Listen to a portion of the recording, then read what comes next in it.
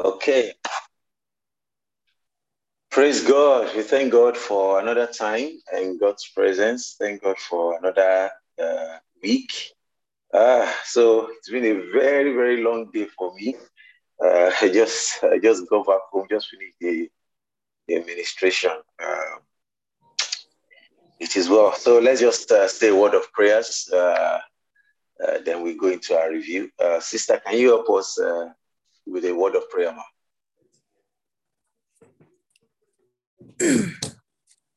Father, Do you want to turn on your camera? Amen. Amen. Okay, is it on now?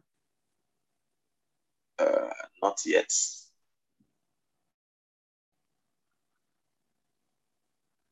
Okay.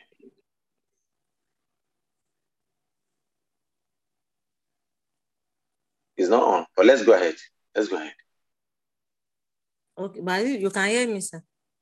I can hear you, but I would have loved to see you, but let's go ahead. Okay.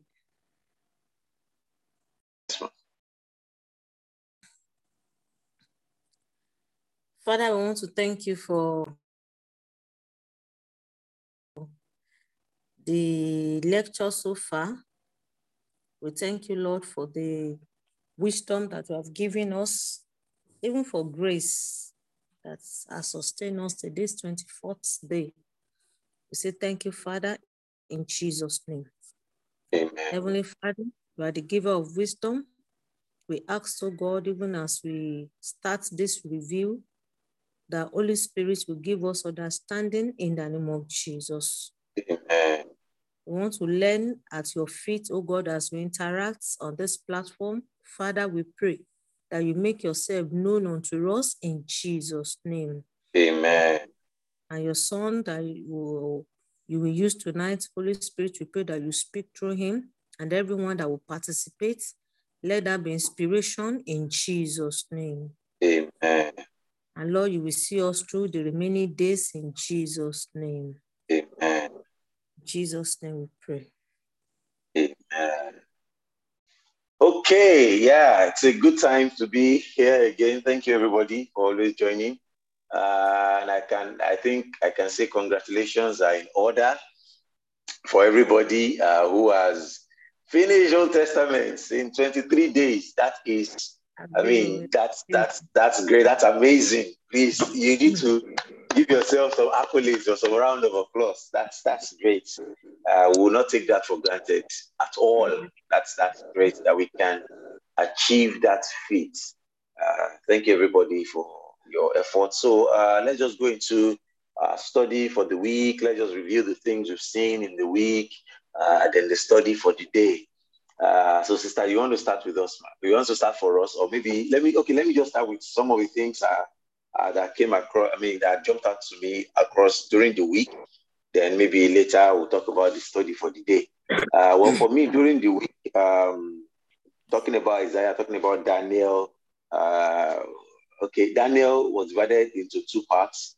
That's the things that were happening to Israel at that time, and then the apocalyptic eschatology part of it, talking about things that will happen in the future, and the appearance of the angels, of course, to Ezekiel as well, then to Daniel.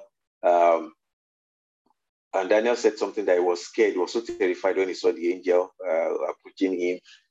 And a little bit of study I've done on angelology. Cherubs are not, they are very scary in their appearance, if you looked at from the description that we've seen in the Bible. So you could understand why the first thing an angel will say to anybody when they see them is fear not. Because angels are fearful in appearance, but of course they are ministering spirits to us. And then he talked about Jonah. Okay, we went to Jonah, and I've had a couple of individual reviews on Jonah, people that chatted up with me during the week about why did Jonah take this salvation to personal. Like, Jonah didn't want these guys to repent. Like, the guy was beefing God that I know you, God. I know that you will, these guys will repent and you will forgive them. Like, he doesn't want them forgiven. And why is that? Just a little bit of history. Micah has prophesied about 120 years earlier that Nineveh will be destroyed. So every Jew, every Israelite was expecting the destruction of Nineveh when they were captured, when Assyria came. Nineveh is the capital of Assyria, so that we can get the context. So when Assyria captured Israel, and how they made them do some unimaginable things. They relocated them. They brought other people to their land to come and inhabit their land. They made them, sorry, let's see what can be done. Okay. Okay, I think I'll manage like this. So they made them do some unimaginable things. They made them, they brought other people to their land. Let's see if this will work. Yeah, so they brought other people to their land. They made them eat the things that the law says they should not eat. They forced them to intermarry. They polluted their race forever, like it was polluted forever. And even till the days of Jesus, they see Samaritans, the Jews, the people from Judah now, see Samaritans as second-class citizens, if I may use that word. So they polluted their race forever, and that was one of the things that Jonah took personal. Like everybody has been that. So Micah now prophesied that these people that have done this thing, the Lord is going to really discipline them, and that, and this, that, and this, that. So everybody was hoping that prophecy will be fulfilled. So when Jonah received the message to go and prophesy and call for repentance in Nineveh, we can understand his, what's he called? His reservations. He didn't want to go at all, and he didn't hide this. I mean, he would rather die. He would rather disobey God. He understood that it was God that was speaking to him. He would rather disobey God than watch these people repent. And he knew that God wanted them to repent. He knew it. So he wasn't a false prophet. He knew that this is God. This is what God was trying to do. So that was one of the things, one of the reasons. So, and God told him, what's your own with these people? And that. So does it now mean that prophecies are not fulfilled or are not fulfillable? We can see that Nahum actually recorded Nineveh being destroyed. Nineveh actually became destroyed 200 years after Jonah. So whatever God says will happen, will happen. That is what I've seen. Like, so the timing may be different. So that's why we shouldn't take prophecies personal. God may say that this will happen at so and so time, and this will happen. And as human beings, we've been expecting, it must happen at so and so time. It must happen at this time, and we put a timeline for God. But what God is making us to realize here is that it will happen at His own time. He's the owner of the prophecy. It will happen at His own time. So yes, Nineveh was eventually destroyed. The prophecy of Micah was fulfilled. Jonah had even died before that prophecy was fulfilled. But that's God for you. He understood people per time, and he understood when his word is going to be fulfilled. His word will be fulfilled. Then we went to Malachi. Malachi was a post-exilic book, and it painted some things right. Malachi, because people have left, for hundreds of years, they've left the worship of Yahweh, they've left Jerusalem and Judah.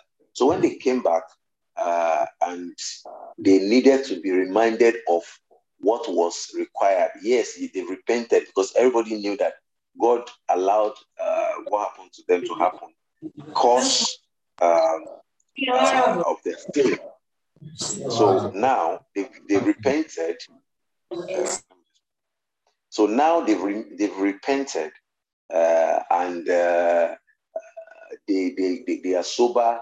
Malachi had to make them realize that yes, you've repented. God wants your repentance. I want your service in spirit. He also wants you to serve Him with your materials, with your goods, with your money, with your materials.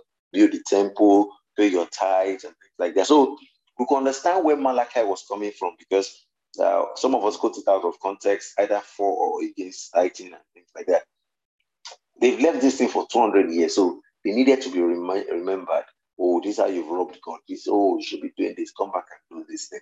So now they will got into Matthew, the New Testament, and it actually talked about the genealogy of Christ. It started with the genealogy of Christ, and it's focusing on the Davidic line, making people to realize that Jesus is actually the son of David. So that's basically what Matthew started from. And something about Matthew is he went straight to the birth, the baptism, then the Sermon on the Mount. From chapters 5 to 7, the Sermon on the Mount is the doctrine of Jesus. Actually, that's Christology. That's the whole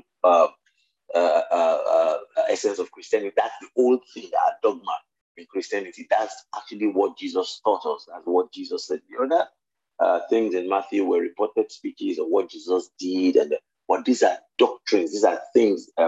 Chapters 5 to 7 are things that came out of the mouth of Jesus. That this is the doctrine now of the new kingdom. This kingdom that is calling us into. So that's it. In a brief, for a bit of the things I've learned. I wouldn't know if our sister has something to say before I pass it on. Are you there, ma? Kindly unmute yourself. Okay. Yes. So what are your thoughts? What have you learned over the week or previously?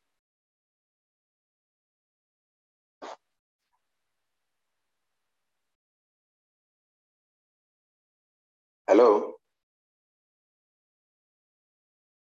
Hello?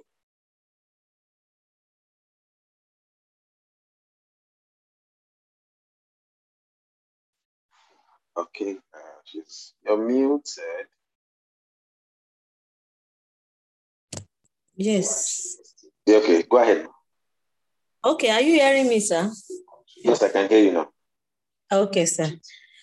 So I wanted to say that from the Old Testament, in fact, I could see some great prophets, and God never lacked man to represent him or to speak his mind, to communicate his mind at every point.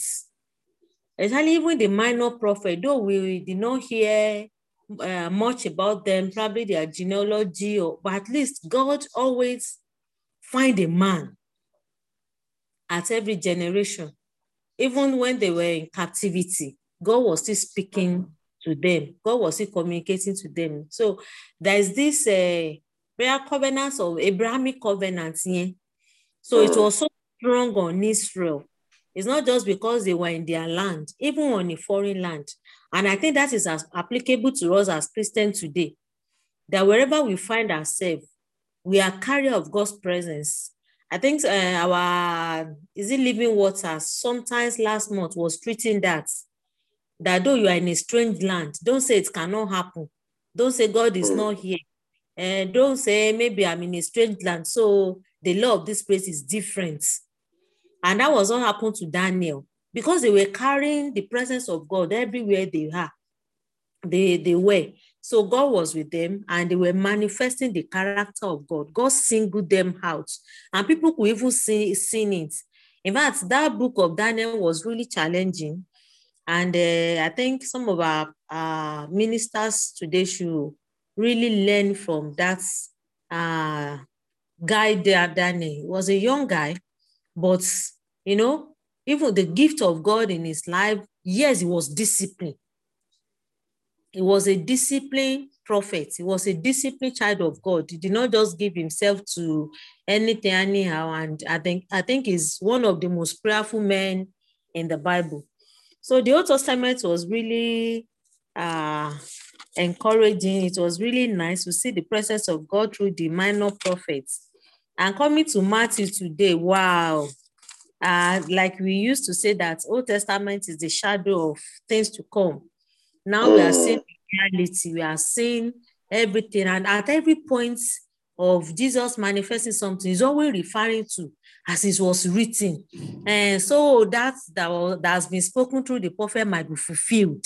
You know, he was fulfilling that which has been spoken concerning him. And I think God has a plan for every of his children. He has we are fulfilling a book that's been written concerning us. So Jesus fulfilled his own. We have to find his purpose for our lives and walk in it and fulfill it. So those are the things I just did. In fact, at every point you always see them referring to when Jesus did it, they said, so that it will be fulfilled, that which is written concerning, according to prophet, which has been written. So it was fulfilling every chapter of his life. So God is a master planner. He's a master planner. He has planned everything, the life of Jesus, the salvation, everything. And Jesus came to fulfill those things that has been written, which I believe that every child of God too has a purpose to fulfill on earth. So those are the things that I can bring up from this now. Thank you very much, Ma. Let me see if any other person is there. Okay, someone's doing that. But in my although I've not finished today's reading, I had a very, very, very long day. But another thing I read in the Matthew thing, and also we're going to see it in subsequent, I think it was in Luke, that also talked about the genealogy. Matthew looked at the genealogy of Christ to David and through Solomon. Luke looked at the genealogy of Jesus through to David or through Absalom or something like that. I've not read today. I've not read Luke though. And some people may look at that and say, it's contradictory and da da da da da. Now, one traces it to the biological family, to the legal father of Jesus, or the foster father of Jesus, which is Joseph. That's Matthew. Luke traces it to Mary. So Mary was a descendant of David, although not through Solomon, through one of his sons of David. I think it was Absalom. And Joseph was a descendant of David through Solomon. So both ways, for people that want to say, Jesus is not a biological son of David, it's just for Mary. Mary got to David.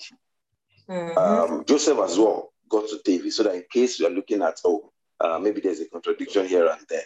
And then also, I think I've talked about that in the morning when I sent out the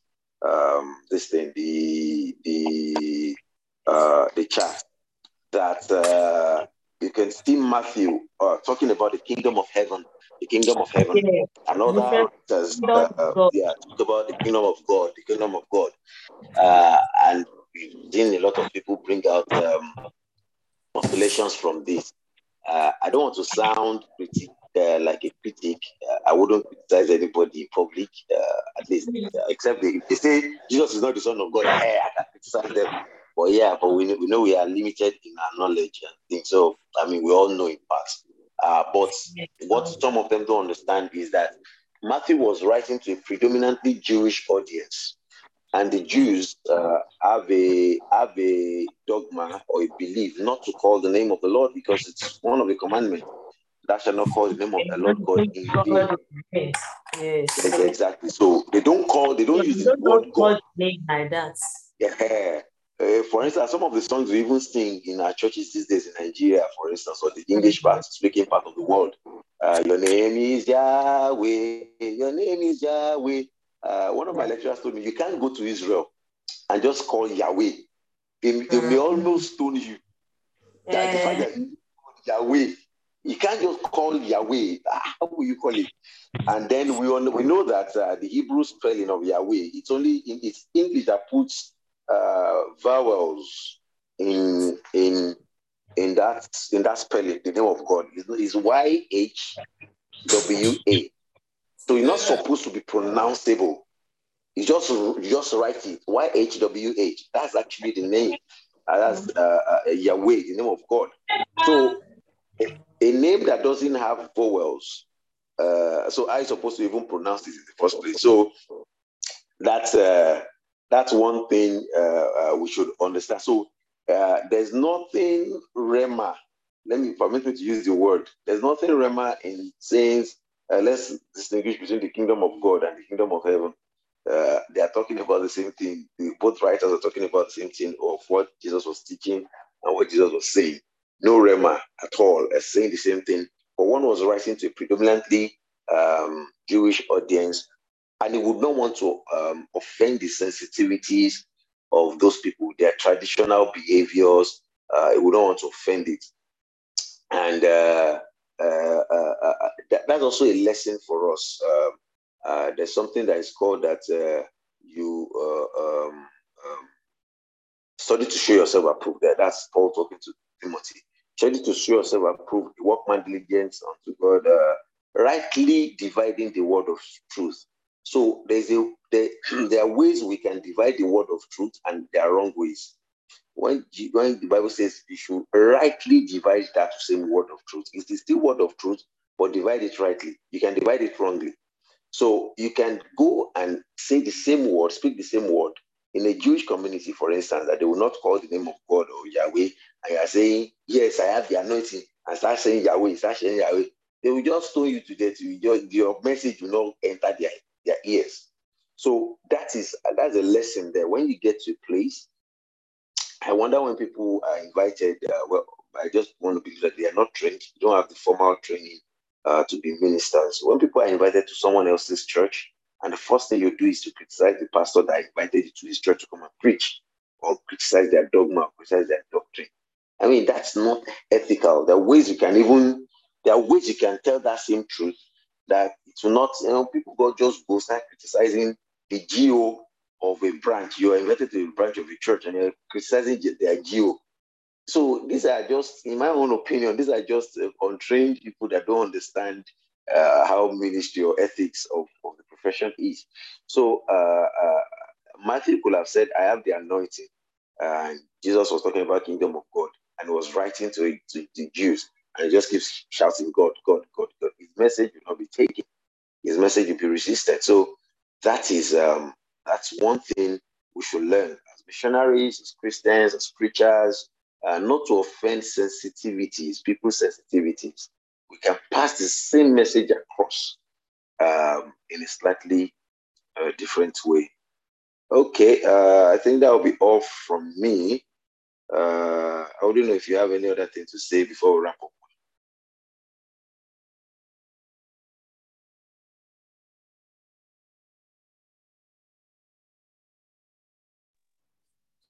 If you look at the book of Matthew, yeah, I think is the most comprehensive gospel. So it really gave details of the workings, even the birth and the genealogy of Jesus. Like when I got to Mark, is it that like 8 chapters of Matthew was covered in a chapter? Like what Matthew would have probably expanded. Yeah, broken down. Yeah, one chapter of Mark. So Matthew is like the most comprehensive gospel to me out of the 3, Matthew, Mark, and Luke. Anyway, because I think the book of John talks more about the personality of Jesus, but other ones talk more of his miracles, his doings, and like that. So out of the 3 gospels, even Matthew, so there's no controversy, and Matthew was very sensitive, even being one of the oldest apostles, Abishe disciple Nika Quincy. Yes, he was sensitive to the laws of God, like you said. So nobody can just take that aside and say, Matthew is not human. No, I think that is very key. Thank you, sir. God bless you. Thank you very much.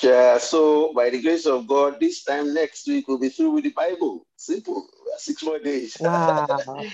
So, by the time we are going to have this review next week, I hope everybody will join. We have more people so that we can just share our thoughts, our experiences, and just show that it is possible.